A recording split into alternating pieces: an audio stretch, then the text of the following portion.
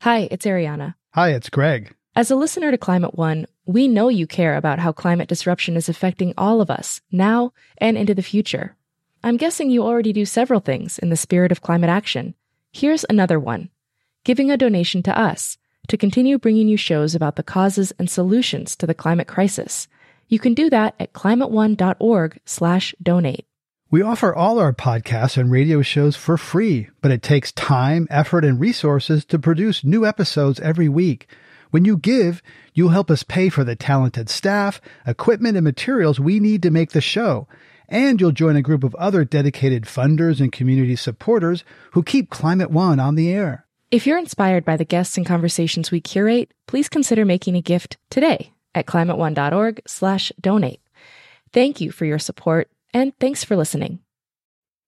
This Climate One podcast is sponsored by General Motors. How will we power our future?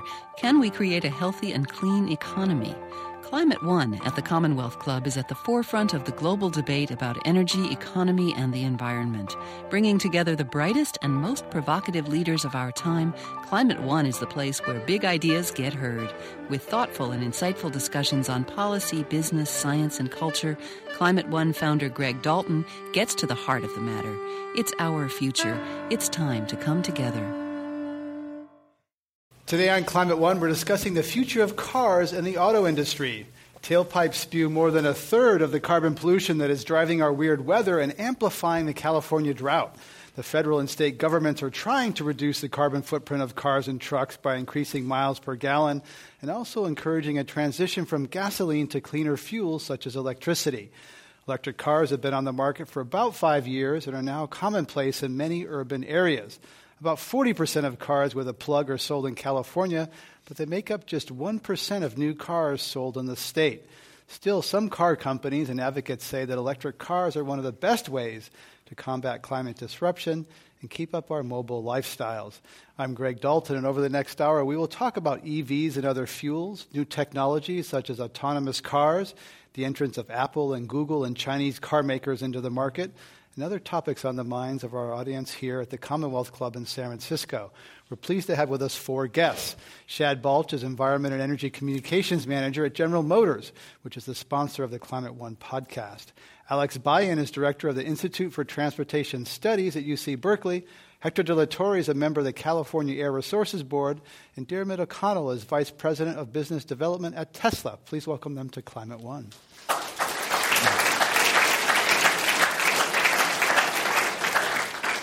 Hector De La Torre, let's begin with you. Governor Brown has a aggressive plan for fighting carbon pollution in California. Transportation's a big part of that. There's lots of pieces. What's the governor doing, and how's that going right now? Well, we have multiple venues that we're pushing to make this happen. We're doing it through reducing vehicle miles traveled and making communities more sustainable, easier to walk, bike, etc.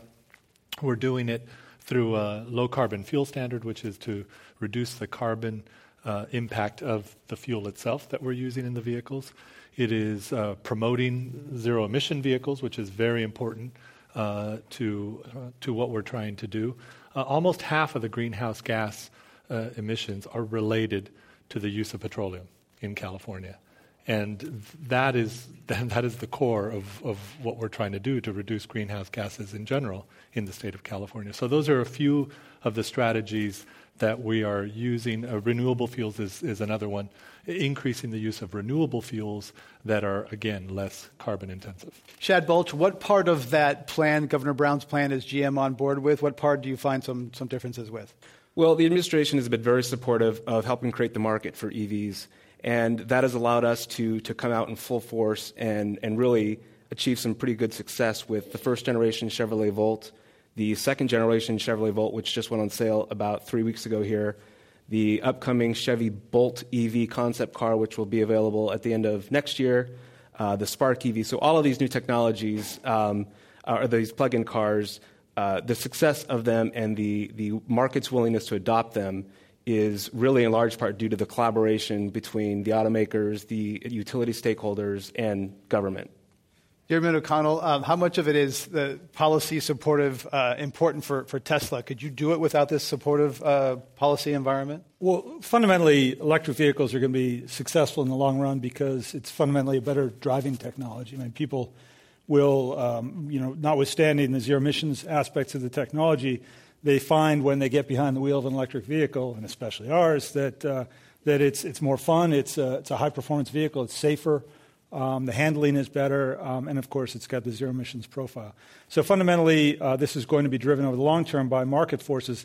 That having been said, especially in this early going, the policy arena is really important. Hector sits on the Air Resources Board, which administers a policy called the Zero Emissions Mandate, which was promulgated in 1992 in an attempt to get a large volume of electric vehicles on the road.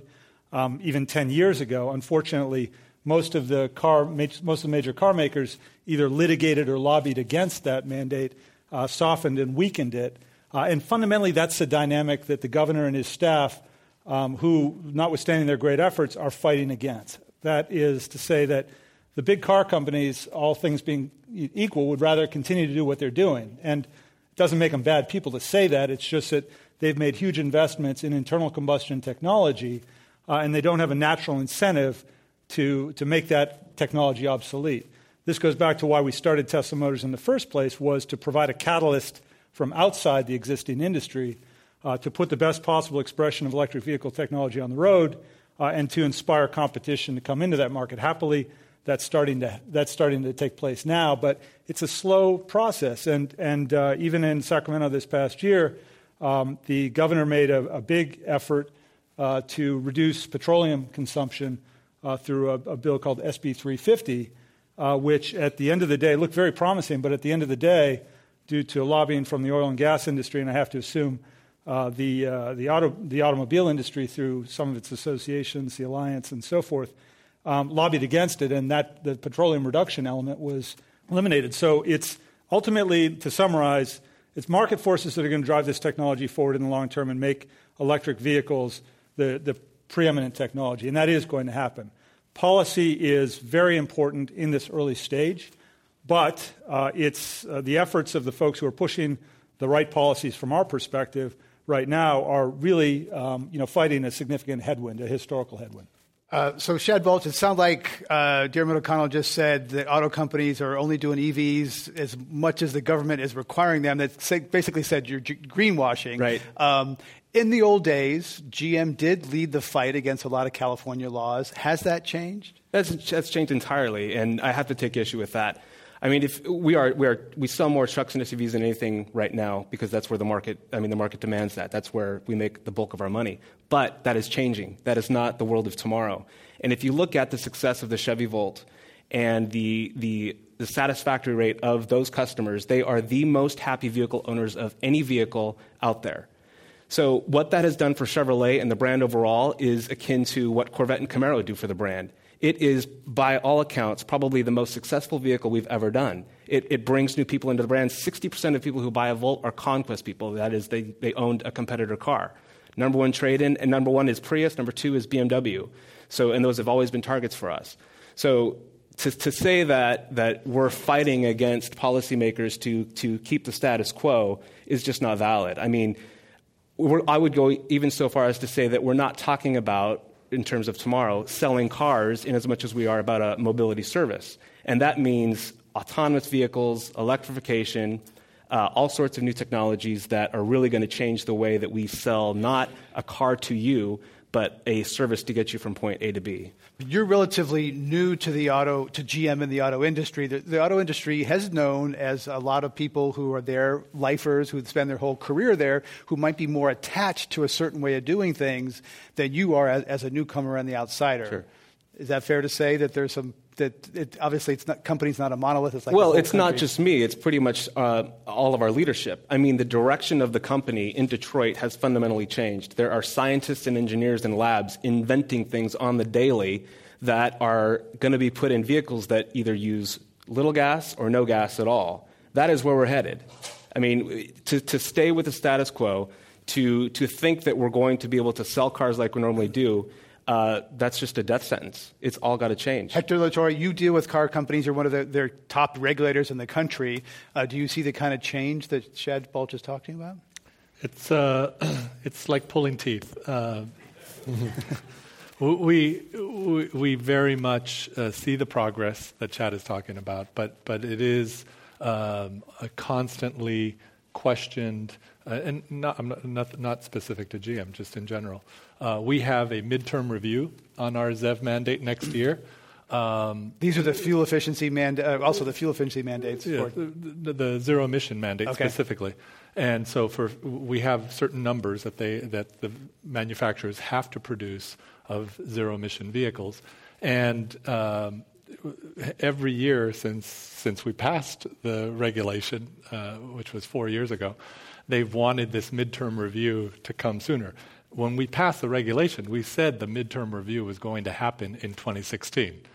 So that's when it was set, but we regularly, at least every few months, have conversations with them about having that midterm review sooner rather than 2016. We have not done that.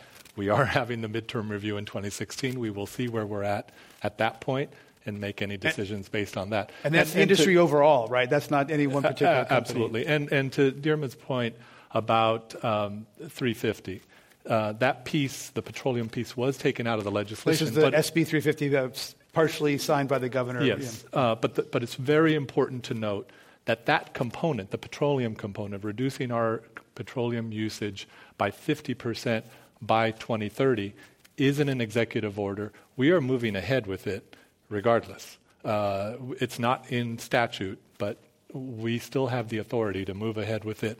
We're roughly just doing on everything the way we are doing it currently, are on track for over 20% reduction. So we only need another 20 to 30% more to get to that 50% target. So we are well on our way to hit that target by 2030, and we do have, again, the authority in the executive order. Shad Balch, is that a good thing, getting away from gasoline? You're making electric cars? It is. But I'd like to touch on one point that Hector made, and that is this midterm review. The reason this is so critical is we have to know what the market is doing.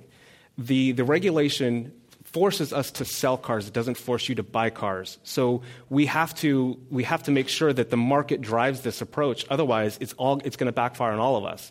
So that's the biggest point of making sure we have this discussion so that regulators know what is happening in the industry and how it's happening in the market. Diarmuid O'Connell? Yeah, I mean, this is with deference to Chad. Look, this is the story that we've heard out of the auto industry forever, and especially during these regulatory reviews. You can't force us to build what the public won't buy. Well, how would the public even know that this technology was available without these technology forcing regulations in the first place? I'm thrilled that GM is producing the Volt.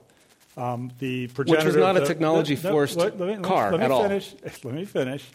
It was actually, if you credit Bob Lutz, who is credited as the progenitor of that car, it was born out of a reaction to what we announced with the Tesla Roadster in 2006. And he went to his guys and said, "You're telling me that these electric vehicles, they can't be done, and this puny little company in California is doing it, so what the heck?" And then they started producing the Volt, and that's out there. And now, I think what we've shown with our second car, the Model S, in terms of its performance and what kind of range people would like, which is 200 miles or more, GM's doing the Bolt, and that's great.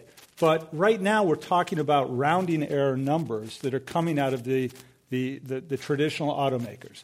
They generally do the absolute minimum that's necessary to comply with whatever regulatory scheme they're looking at, whether it's the California mandate or whether it's the federal mandate that's referred to as CAFE or GHG. They generally will do what the minimum is, and that's a rational decision.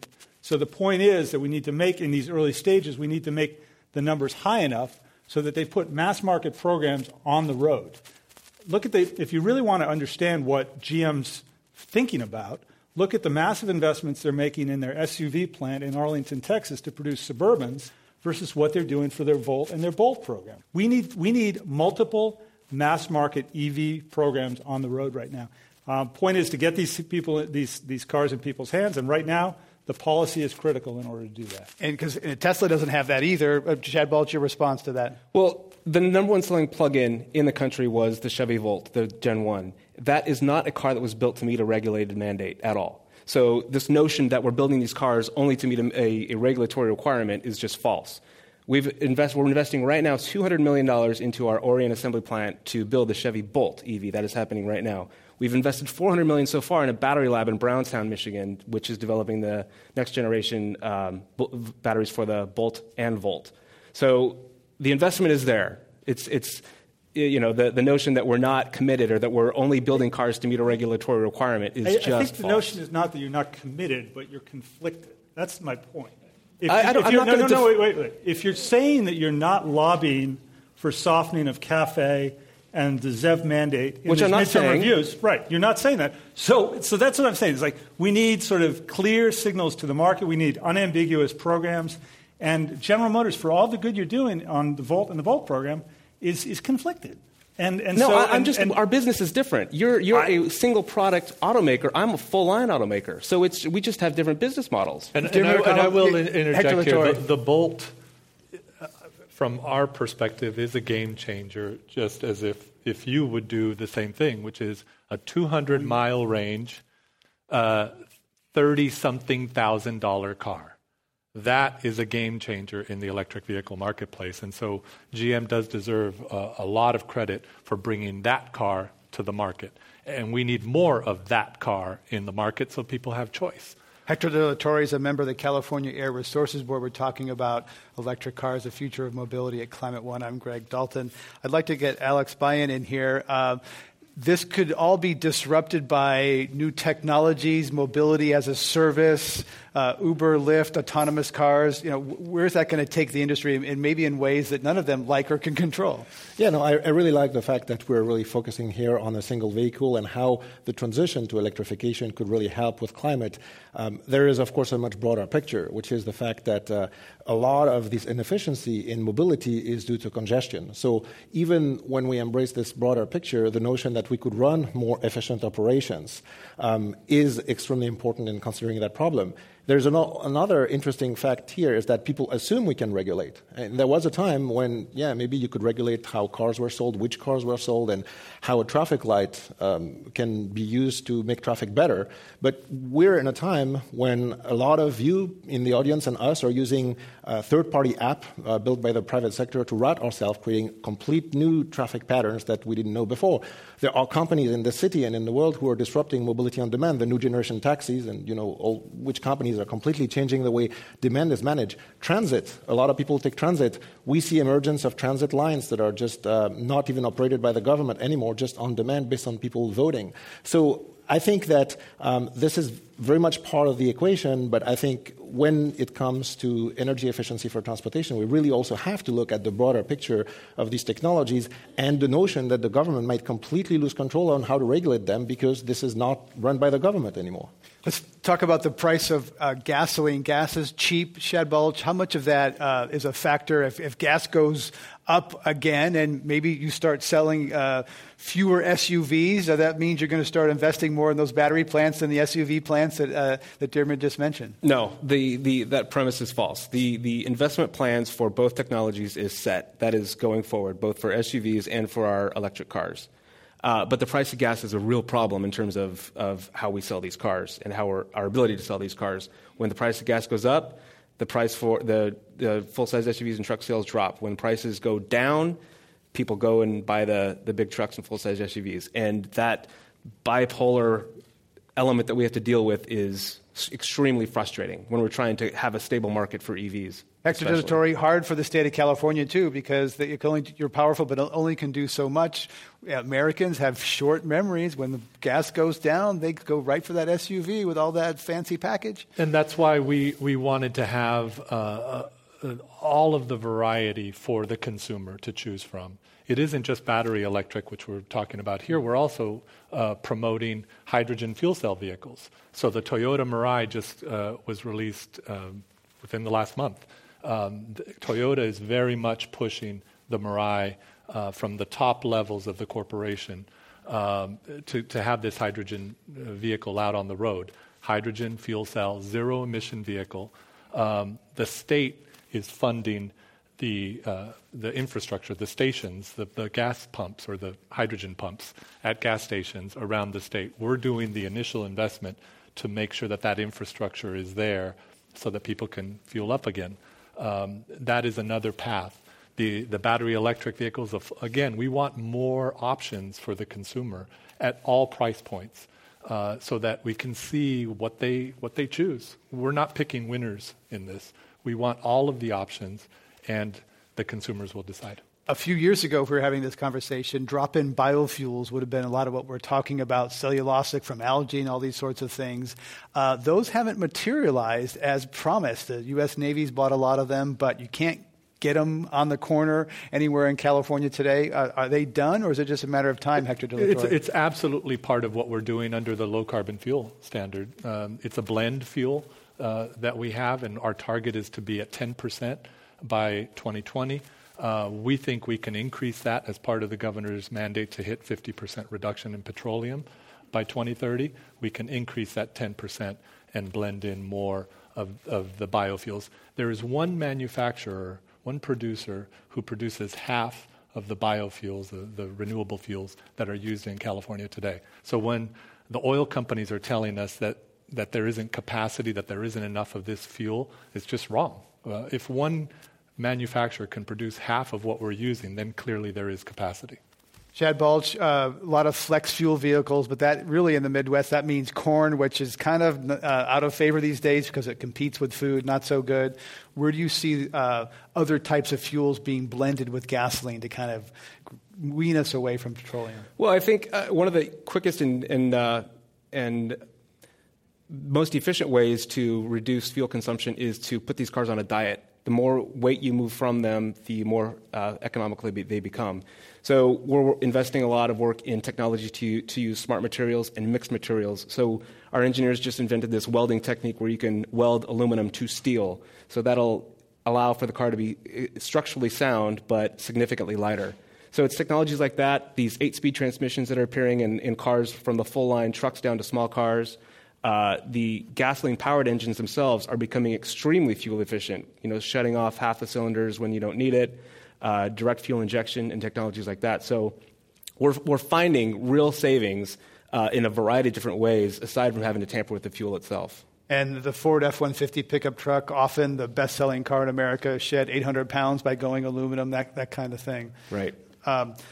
Diarmuid O'Connell, the Gigafactory, Tesla Gigafactory is going to start producing batteries in 2016.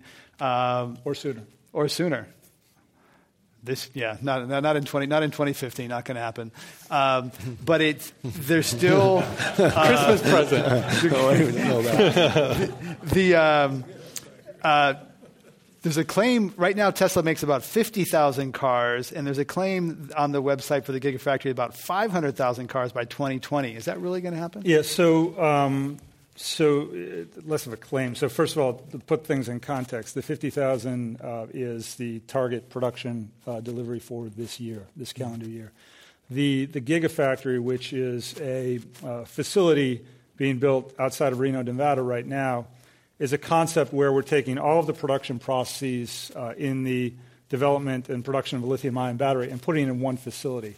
Around the challenge with lithium-ion battery technology right now is that it's built on the manufacturing side is disaggregated manufacturing processes, which lead to inefficiencies. When you get into what you're trying to get to is scale in manufacturing. We're building a facility which will take raw materials in one end of the facility and have finished product coming out the other end. It will, at full capacity, exceed the current capacity of the lithium-ion battery industry right now. The reason we are doing that is to facilitate the mass market program, which we'll be introducing in 2017. We had to proceed from a low-volume, high-price car, our Tesla Roadster, to a mid-volume, mid-price car, the car we have right now, the Model S and its variant, the Model X. But the whole company was set up to get this mass market EV, what we call the Model 3. The capacity of that facility is targeted to supply the fleet that we project to be selling by that time, by 2020, as you say. which would be the Model 3 and its variants. Its variants being the crossover SUV, the SUV that would be built on that smaller car platform, just as we built the Model X on the Model S programs. Shad Balch, seems like the Chevy Bolt and the Model 3 are kind of going after that middle market. Is that middle market really there? Enough cars for Bolt and the Model 3 to have that many EVs sold in America to kind of middle-class families at around, $30,000? Yeah, I think that's sort of the secret sauce is the range of about 200 miles at least with the price of about $30,000 before some of the incentives. That is the sweet spot that we think that will really be able to penetrate into the marketplace and get these cars picked up in larger volumes, for sure. And will Chevy and General Motors put advertising and resources behind selling those cars? We will. I mean, personally, the marketing and advertising campaigns we had for Gen 1 Volt they fell short, and we learned, and we're trying to figure out the best way to explain these cars to people in 30-second spots, which is really difficult to do. The good news is that once people drive the cars, they fall in love with them. I mean, EVs are, across the board, by far superior than conventional gas-powered cars. And people realize that once they get to spend a little bit of time driving one. So figuring out the way to communicate that is what's going to be key to getting people to pay attention to these cars in the showroom. It's anyone who's driven an electric car, that immediate torque, it's much better. And yet it seems like a lot of the ads are about polar bears and virtue and all these kind of good things. Well, they're not about raw... and that's a problem. Testosterone fun. A car is probably the second most expensive purchase a lot of us are going to make, and to try and convey a social responsibility in order to spend that kind of money on a product like that is a really hard proposition. So you got to do what sells, and that is performance and looks and the way you feel when you drive it. A few years ago, 2011, General Motors invested $7 million in a company called Envia that was supposed to have a breakthrough in battery technology. What's the latest on that? Is that coming? I haven't heard much from that company since. A lot of breakthroughs, a lot of technology looks great in the lab, but doesn't make it to the marketplace. Is that an example of that? It is, and you never know until you try. Our partnership with LG Chem is quite the contrary to that. We now, in our Gen 2 Volt, the battery pack is 20 pounds lighter, has 94 fewer cells in it, and gives you more energy. The technology advancements that have been made over the last 5 years in battery development are pretty wild, and the rate of advancements is going to only increase going forward. So those kinds of partnerships are key and very strategic. Shad Balch is a manager with General Motors. We're talking about electric cars at Climate One. Our other guests are Alex Bayen, director of the Institute for Transportation Studies at UC Berkeley, Hector De La Torre from the California Air Resources Board, and Diarmuid O'Connell from Tesla. I'm Greg Dalton. We're going to go to our lightning round and ask you for brief yes or no answers to these questions, starting with Diarmuid O'Connell. Volkswagen is German for catch me if you can. Yes or no? I think what the news about Volkswagen highlights is the fact that the diesel technology has essentially reached its apogee as an efficiency, from an efficiency and an emissions standpoint, to the point where engineers are now forced to cheat in order to make the cars compliant. I think that this itself is suggestive of the fact that we need to be thinking about other technologies, and I would submit that electric vehicle technology is right there for Volkswagen to adopt and to pursue. Yeah, they got a lot of money sunk in other technologies. Hector De La Torre, yes or no, other automakers are nervous about VW cheating scandal because they have skeletons in their closet too. We're going to find out.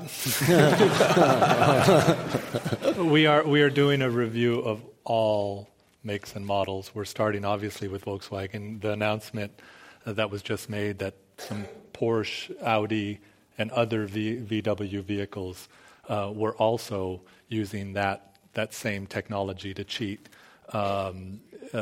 clearly has gotten our attention. They won't need to test ours. Hydrogen. Shad Balch, you partly mentioned this. Shad Balch, Chevrolet could sell more Volts by advertising them more aggressively. Yes. Alex Bayen, no one really knows if Uber, Lyft, and other ride-hailing companies increase or decrease the number of cars on the road. If the answer is nobody knows, the answer is yes. No one knows. Maybe do some research. Diarmuid O'Connell, Elon Musk told a German newspaper, quote, if you don't make it at Tesla, you go to work at Apple. I think the competitive spirit of Silicon Valley is what drives so much technology and innovation, and we should celebrate that. Was that a yes? Yeah, some kind of yes. Okay.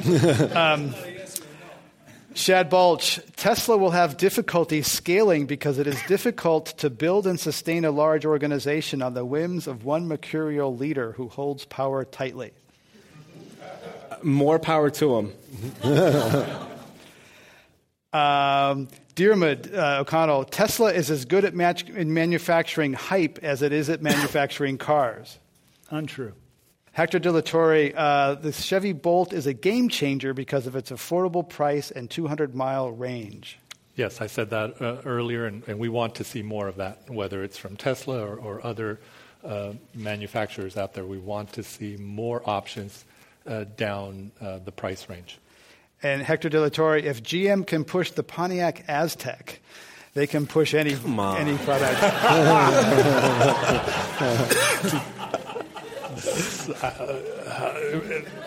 Breaking Bad. Breaking Bad. There you go. You can't. That's all you need to know. Finally, Shad Balch, GM executives who decided that the Chevy Bolt would follow the Chevy Volt were out drinking when they made that branding decision. I mean, it's made my life more difficult, that's for sure. All right, how do you think they did? Let's give our thanks to the...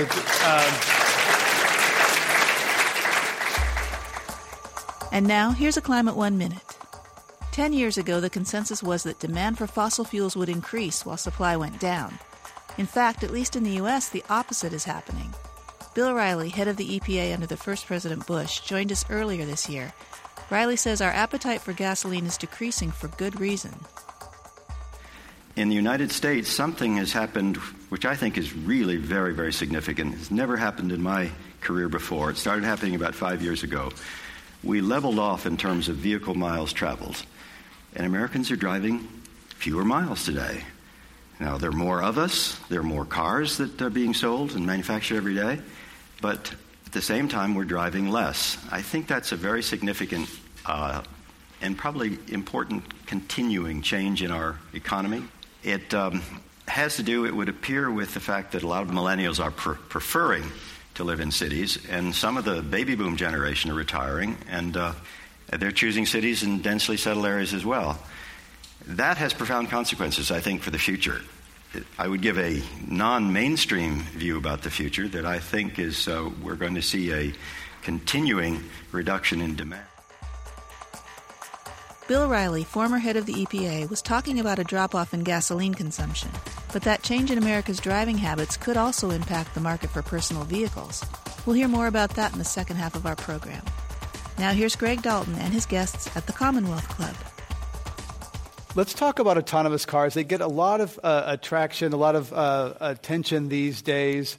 Shad Balch, GM is thought to be ahead, leading, in that area.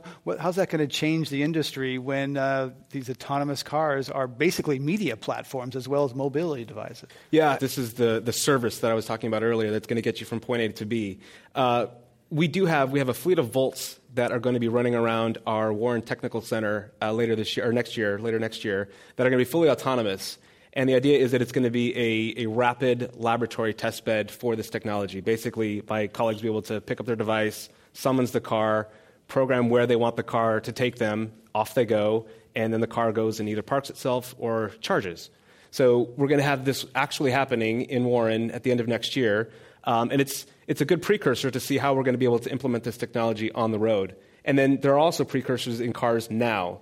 So, for example, the new Cadillac CT6 is going to have what we call Super Cruise, which basically allows you to take your hands off the wheel, feet off the pedals, and let the car just sort of navigate itself down the highway.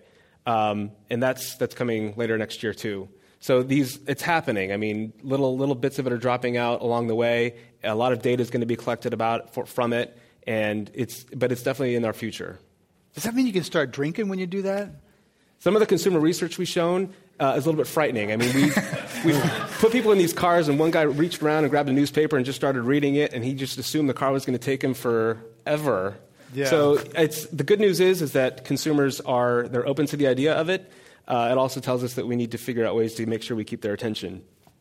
And Hector De La Torre, regulatory-wise, maybe it's a little bit outside your area, but there's a lot of regulation that comes into mind once you start having autonomous cars out there. Is the state ready? Oftentimes, regulation lags behind technology. Well, in the case of the autonomous cars, it is allowed right now for testing purposes. There was legislation signed by the governor.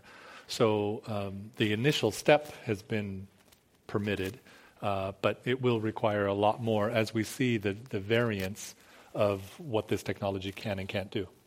And Alex, buy-in, there's a lot of connection that can happen with smart traffic systems so that these cars can kind of reroute themselves. So paint the bigger picture. This is one piece of an evolving technology landscape for how we get around the Bay Area and California. Totally. The one thing I don't want people to live with the impression with it, if we have a freeway packed with electric cars, we have not solved the energy problem, though. I mean, obviously, the energy is being produced somewhere else. And so, the problem of congestion is a problem which is decoupled from the type of the car. I just want to, since we didn't bring that up in the previous segment. Now, specific to your question, I think a future with electric cars is there could be many such futures. I mean, if you think of no regulation, you could imagine a scenario in which each of us has a self-driving car, which is going to spend 3 hours on the freeway or just circling around the block to pick you up.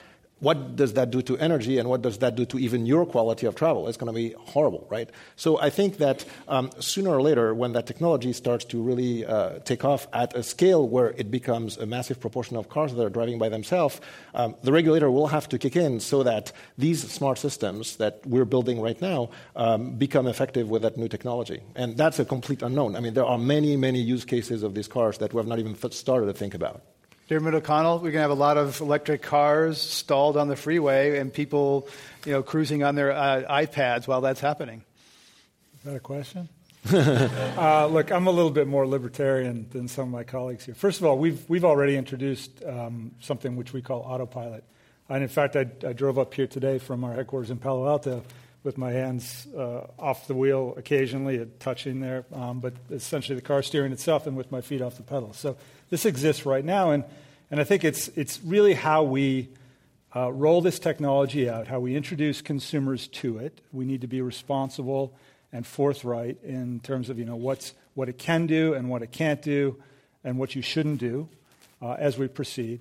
But fundamentally, there's a lot of utility here that the car driving public is going to discover for themselves. If autonomous driving in its ultimate form comes to be, and I fundamentally believe it will, and sooner than anybody thinks, it will be because there's a value to the drivers. And how that value manifests itself in the future is unclear, but certainly one can imagine. I mean, we're the generation that were promised flying cars, right? So it seems at least a modest advancement that we should be able to drive and conduct other business, probably much more safely than the fashion in which we do it right now, toggling our iPhones and having a cup of coffee and trying to keep our hands on the road. So all this is really promising. I think the specter of regulation is untoward right now. There's a strong framework in the U.S., in China, and in Europe. We know this because we've just released this technology. And I think it governs in a responsible fashion how this technology can be rolled out. There's a lot of work still to be done, but we're finding a tremendous reception for what we've just recently introduced, and I think that's going to lead to a demand for more. Chad Balch, Apple, Google, other companies, technology companies getting into these mobile technology platforms, how's that going to change the auto industry? And it seems like the center of innovation, if not gravity, is moving from Detroit to Silicon Valley. Well, I mean, Silicon Valley certainly is really good at what it does, and the technology that comes from this area, I think, does have a place in the auto industry in other parts of the country. So I don't think it's an either-or scenario. I think that there are some probably interesting collaborations that will happen. We're already working with both Google and Apple on integrating their systems into our vehicles now. You have Apple CarPlay and Android Auto, which basically allows you to project whatever on your device onto the screen in the car, so you don't have to deal with any of the automakers' specific infotainment systems. You get to use what is familiar to you on your device. We've partnered with Google last year on a car-sharing program, which basically allowed Googlers to, through an app, connect together based on your schedule and the time that you need to travel to and from work. And we provided the cars, Spark EVs, for them to demonstrate this sort of car-sharing platform too.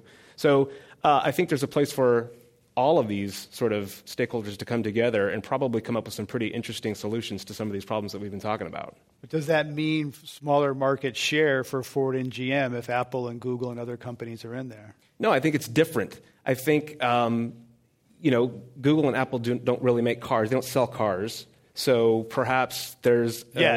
well, true. But it is a business that we've been in for quite a long time, and we understand, from historical purposes, the auto industry and how to market cars and what works and what doesn't better than most.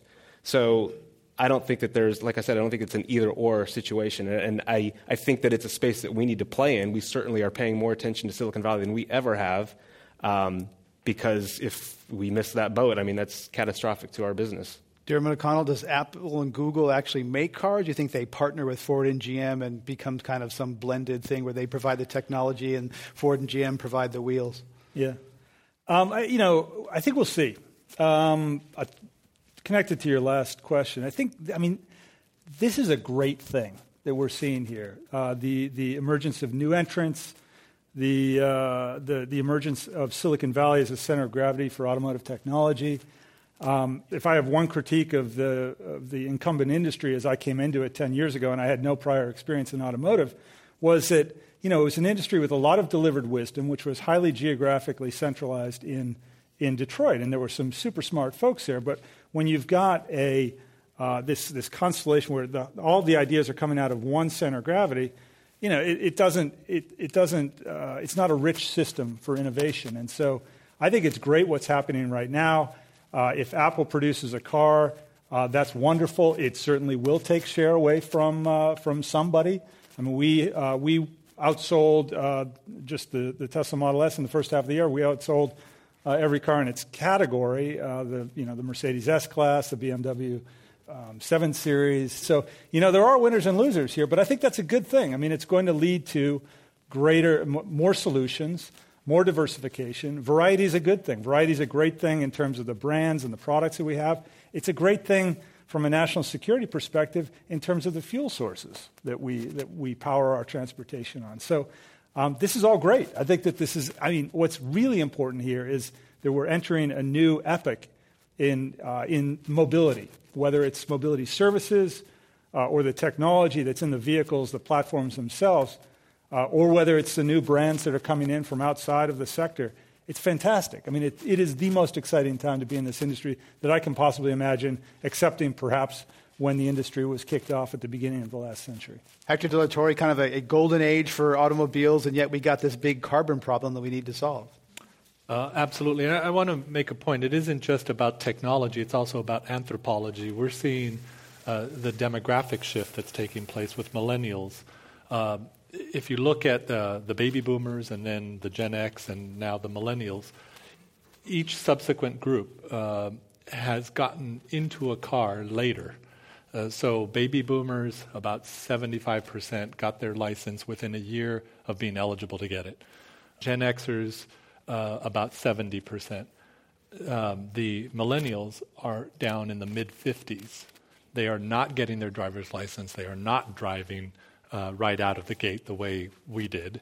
And that has significant impacts for the auto manufacturers, all of them, in terms of how we use these vehicles. In terms of the greenhouse gas reductions I mentioned earlier, in California, about half of our GHG emissions come from either the production, the refining, or the use of petroleum. We have to reduce it. There's no way you get to the targets we have to get to without touching that, significantly touching that 50% chunk. And so we are going to continue to push on all the fronts that I mentioned because we have to hit our targets by 2020, by 2030, by 2050. We're talking about the future of mobility at Climate One. Our guest today, Hector De La Torre from the Air Resources Board here in California, Dermot O'Connell, VP of Tesla, and Shad Balch from General Motors, and Alex Bayen from the Institute for Transportation Studies at UC Berkeley. I'm Greg Dalton.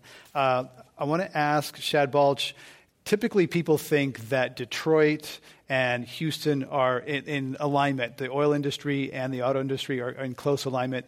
Is that still the case? And how about utilities, which are increasingly, if you're going toward electric, another partner? Well, if you look at the biggest product announcements that our largest brand, Chevrolet, has made over the past year and a half, they are products that use significantly less or no petroleum at all. So if you're in the oil industry, that probably would cause a second look. But that is where we're headed. I mean, we need to diversify our portfolio. Our goal is to get off of petroleum-based fuels as a primary fuel source. The cars that are the most popular for the Chevrolet brand are those that run on electricity, not oil. So I think it's pretty clear. Do the phones ring in Detroit when stuff like that happens?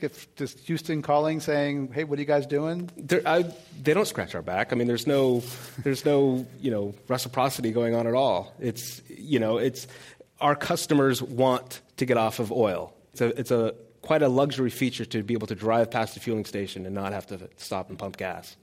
Do some auto dealers and auto companies trying to make life difficult for Tesla because the way they sell their cars directly to consumers rather than through dealers?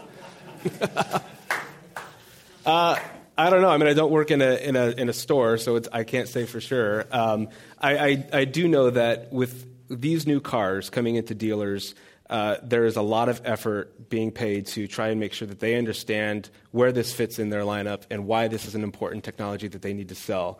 There's a lot of legacy behaviors in car dealers that we're trying to overcome to help figure this out, how to better get over their old habits of selling vehicles so that they're focused on what the most important thing is. David O'Connell, because in Texas, you can't buy a Tesla in Texas. You have to go across the state line. It's like an illicit deal, right? You got to kind of do it in darkness. I wish, I sympathize with Chad, but I wish it was just habits. It's actually incentives. Tesla sells direct through our own stores. We have our own distribution, our own stores, and our own service. The reason we did this is that we wanted our customers to have the best possible experience with the vehicle, and we wanted to represent the technology as the progenitors of the technology, not the original progenitors, we didn't invent electric cars, but as the progenitors of this brand and this iteration of the technology, we wanted to represent that personally to the public because we had an unambiguous interest in making sure customers had a great experience. Furthermore, it's the case that for the most part, in the dealer system, which is the dealer system works like this. A manufacturer like GM sells a group of 100 cars to a dealer who then resells them with a markup to you, the general public. That's the historical way that the system has worked, and it's enshrined in law in certain places such as Texas. But the business model around internal combustion technology is that the dealers make relatively little money on selling you a car unless they do a better job of negotiating the deal, haggling with you in the first place. Where they make the bulk of their money is in the service and parts business when you bring that vehicle back to be serviced or in the financing. But on the service and parts piece, electric vehicle technology basically takes that piece out in large part. I mean, Tesla has a goal of making no money in our service, on the service side of our business. And so this is why we set the system up. Now, it does run afoul of certain laws, protectionist systems, such as in Texas. The good news is that we can sell in most parts of the country directly to the public, service directly, and that's not a problem. But in a couple of key states, Texas and Michigan, we're barred from selling direct. Now, those people in Texas and Michigan, and we have huge populations of cars there, can still go to our website, call us up, order a car, but we're constrained to sort of drop shipping the car pretty much like Amazon drops a car in front of your house. So that's not a great customer experience, and we're trying to fix that. But the good news is that, for the most part, we can sell directly across the country. Anything to respond, Chad Waltrip, before we go to audience questions? Again, we're in different businesses, Tesla and us. I mean, they have one product. It's much easier to do that. Our dealers sell a full line, and also they make most of their money on the used car business. I mean, those places have to exist as well, and a lot of those are integrated into new car dealers. So the models are very different. Well, yeah, but we're both selling cars, let's be clear. The model, we're both selling cars, whether or not we have one car or you have hundreds of cars. That's not the difference. The difference is that in almost all states in the country, a manufacturer who's had a dealer is barred from selling direct. So it's arguably the case that GM would want to do the same thing that we're doing, if only to maybe eliminate some of the friction that you have when you're introducing the Volt and the Bolt, but you are barred by law in a much more strenuous way than even we are. We're a manufacturer who's never had a dealer, and this means that we can sell directly to the public. GM is barred across the country, and as a matter of principle, I don't think that's right either, but that's the constraint that they have on their system. So GM and Tesla can both sell direct. Maybe that would be good. Of course, we'll hear from the auto dealers on Monday. Let's go to our audience questions. Welcome to Climate One. Hi, I'm Dana Hull. I'm actually a journalist at Bloomberg News, and this is a question for Hector.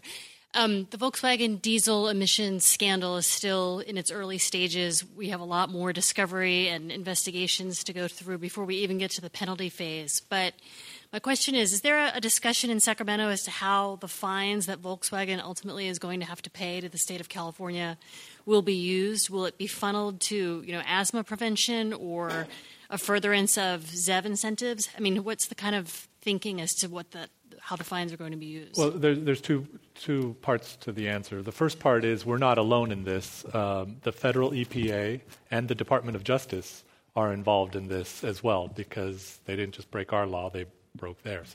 So we're partnered. If you noticed, today's announcement was in Washington, D.C. We were part of it, but it's the three of us working together.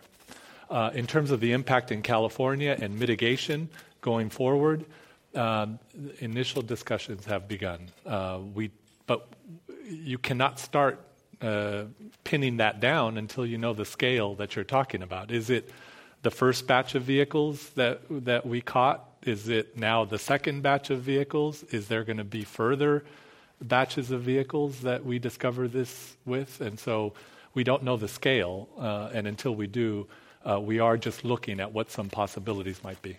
Let's have our next question. Welcome to Climate One. So I'm Bill Bunnan. I own a hybrid, and it's reduced the amount of pollution I'm responsible for significantly, and it's done it with it's paid for itself in fuel savings. It has not imposed any sorts of additional problems for me, like range anxiety or anything like that. And in spite of that, hybrid sales are an anemic percentage of the total car sales in the world. Is that something we should be worried about? Who'd like to tackle that? Well, I mean, there are incentivization programs. There's incentivization programs which in the very early ages of hybrids were very instrumental in launching this, especially in California, with the direct access to the HOVs. And I think this is really where the government can help. It can help really any companies where there is a shown positive footprint on the environment, on the energy consumption. And I think every state can legislate differently, but certainly in California we have a good history of this. Well, and to your point on every state, there are only 2 states in the United States that do HOV access for high-mileage vehicles or zero-emission vehicles and a rebate program. That's us and Hawaii. And then there's only one other state that couples HOV status with a state tax rebate, and that is Utah. That's it. 3 states that double up in the whole country, and that needs to improve. But let's take it out of the policy and government support arena. I would argue that I think it's terrific. Hybrid technology has sort of been a platform upon which electric vehicles have been able to, step forward, and that's a good thing. But I think you have to ask yourself, for the mass public, does a hybrid technology, does it offer all the utility? Does it offer the performance that a pure electric vehicle might? I mean, I would submit that an electric vehicle is a much better performing vehicle, much better handling vehicle, and offers a better value proposition to the consumer. And that's why I say at the end of the day, this technology will win because it's a better technology. It's a better driving technology. You can do more interesting things with the platform. And hybrid it's transitional and it's had its benefits, but I wouldn't be surprised if it doesn't achieve significant market share, especially in the face of the technologies that are coming forward, whether it's the plug-in hybrid technology of the Chevy Volt or the pure EV technology that we and others are offering. Let's go to our next question. Welcome. So we all probably know that electric vehicles are only clean if you're getting energy from a clean source. So big problems in infrastructure and being able to create that energy. Is there anything that the manufacturers are doing to help excel that right now? So if you're in a coal state, your EV car, Diarmuid O'Connell, could be dirtier than a gasoline car. Yeah, not really. It's certainly not as clean, but it's cleaner generally speaking than petroleum-driven vehicles in its class. That's number one. Number two, what we are doing, to answer your question directly, is we've taken the battery technology we've developed for the vehicle and we're repackaging it for energy storage, energy storage gives you the ability to basically store generated energy, ideally renewable energy, so solar and wind and so forth, that's generated by day or during intermittent periods with wind, to store it for the time when you want to use it. So it breaks down the traditional linkage between when you're making energy and when you're generating power and when you're using energy. So that we think that with energy storage, as we're producing it both for the residential market as well as for the commercial industrial, as well as and right up to utility scale, that really links the whole thing together. Because if you've got solar and wind on this hand, if you've got the ability to store it and use it when you need it on the other, and an electric vehicle, then you can be essentially a net zero enterprise. I have a house like this myself right now, and so I've essentially decoupled myself from the grid. And this is a concept that's not possible with all the technologies we're talking about. With fuel cell, it's a little bit, in theory you could imagine it, but basically you got to crack the hydrogen somehow, and the best and cheapest way to do that is unfortunately in the traditional refining process. Biogases and so forth have their own issues. But this is really, I think, the true promise of electric vehicles. Bring renewables on, scale them incrementally, have storage there, and have the ability to drive around on those electrons. Let's go to our next question. Welcome. Yes, hi. My name is Ann Arkwit Niederberger. I'm with the firm Energy, but I used to be responsible for climate policy in Switzerland for 10 years. And so for me, when I come to a discussion like this, I always hear it's all about cars, right?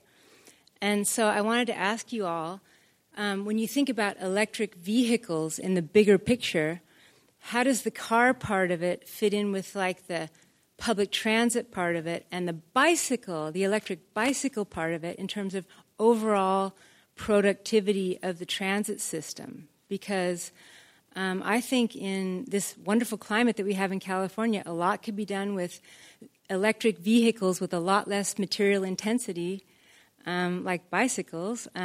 So I feel like it's all focused on cars, but have you looked at the bigger overall modal split thing and across all them electric? What would be the vision? Shad Balch, you actually... Yes, so I appreciate you bringing up electric bikes. So as part of our business update at the 1st of October, our CEO announced that she's putting in development a electric bike that we'll be selling. So that it's a prototype right now, but it's just an example of the bigger picture mentality that we are looking at. And I think when you talk about autonomous cars and electric cars, they go hand in hand. I think that go hand in hand with the car sharing model, rather. So I think that trilogy of technologies will become more relevant and will become a primary focus for how we figure out the best way to incorporate all of this as a transportation solution, not just selling cars. Hector De La Torre. And clearly today's panel is about the personal vehicle, but at CARB we are looking at goods movement, for example. How do we clean up goods movement? So that means trucks and ships? Trucks, ships, airplanes down the road. But the idea is, what we know is that diesel has over 80% of the cancer-causing effects of air pollution. We have to deal with diesel in California. It obviously has GHGs, but it also has this cancer-causing impact. So goods movement is a significant push. Transit, we are promoting and pushing for electric buses or hydrogen fuel cell buses or whatever we can get the manufacturers to produce and roll out here in California. So we are looking at the full range of mobility, not just personal vehicles. We have to end it there. Our guests today you heard from Hector De La Torre from the Air Resources Board here in California, Diarmuid O'Connell, VP of Tesla, and Shad Balch from General Motors, and Alex Bayen from the Institute for Transportation Studies at UC Berkeley. You can join the conversation on Twitter. You can also catch this podcast and other podcasts of Climate One in our website, climateone.org. I'm Greg Dalton. Thanks for coming here, the Commonwealth Club, and thanks for listening on the radio.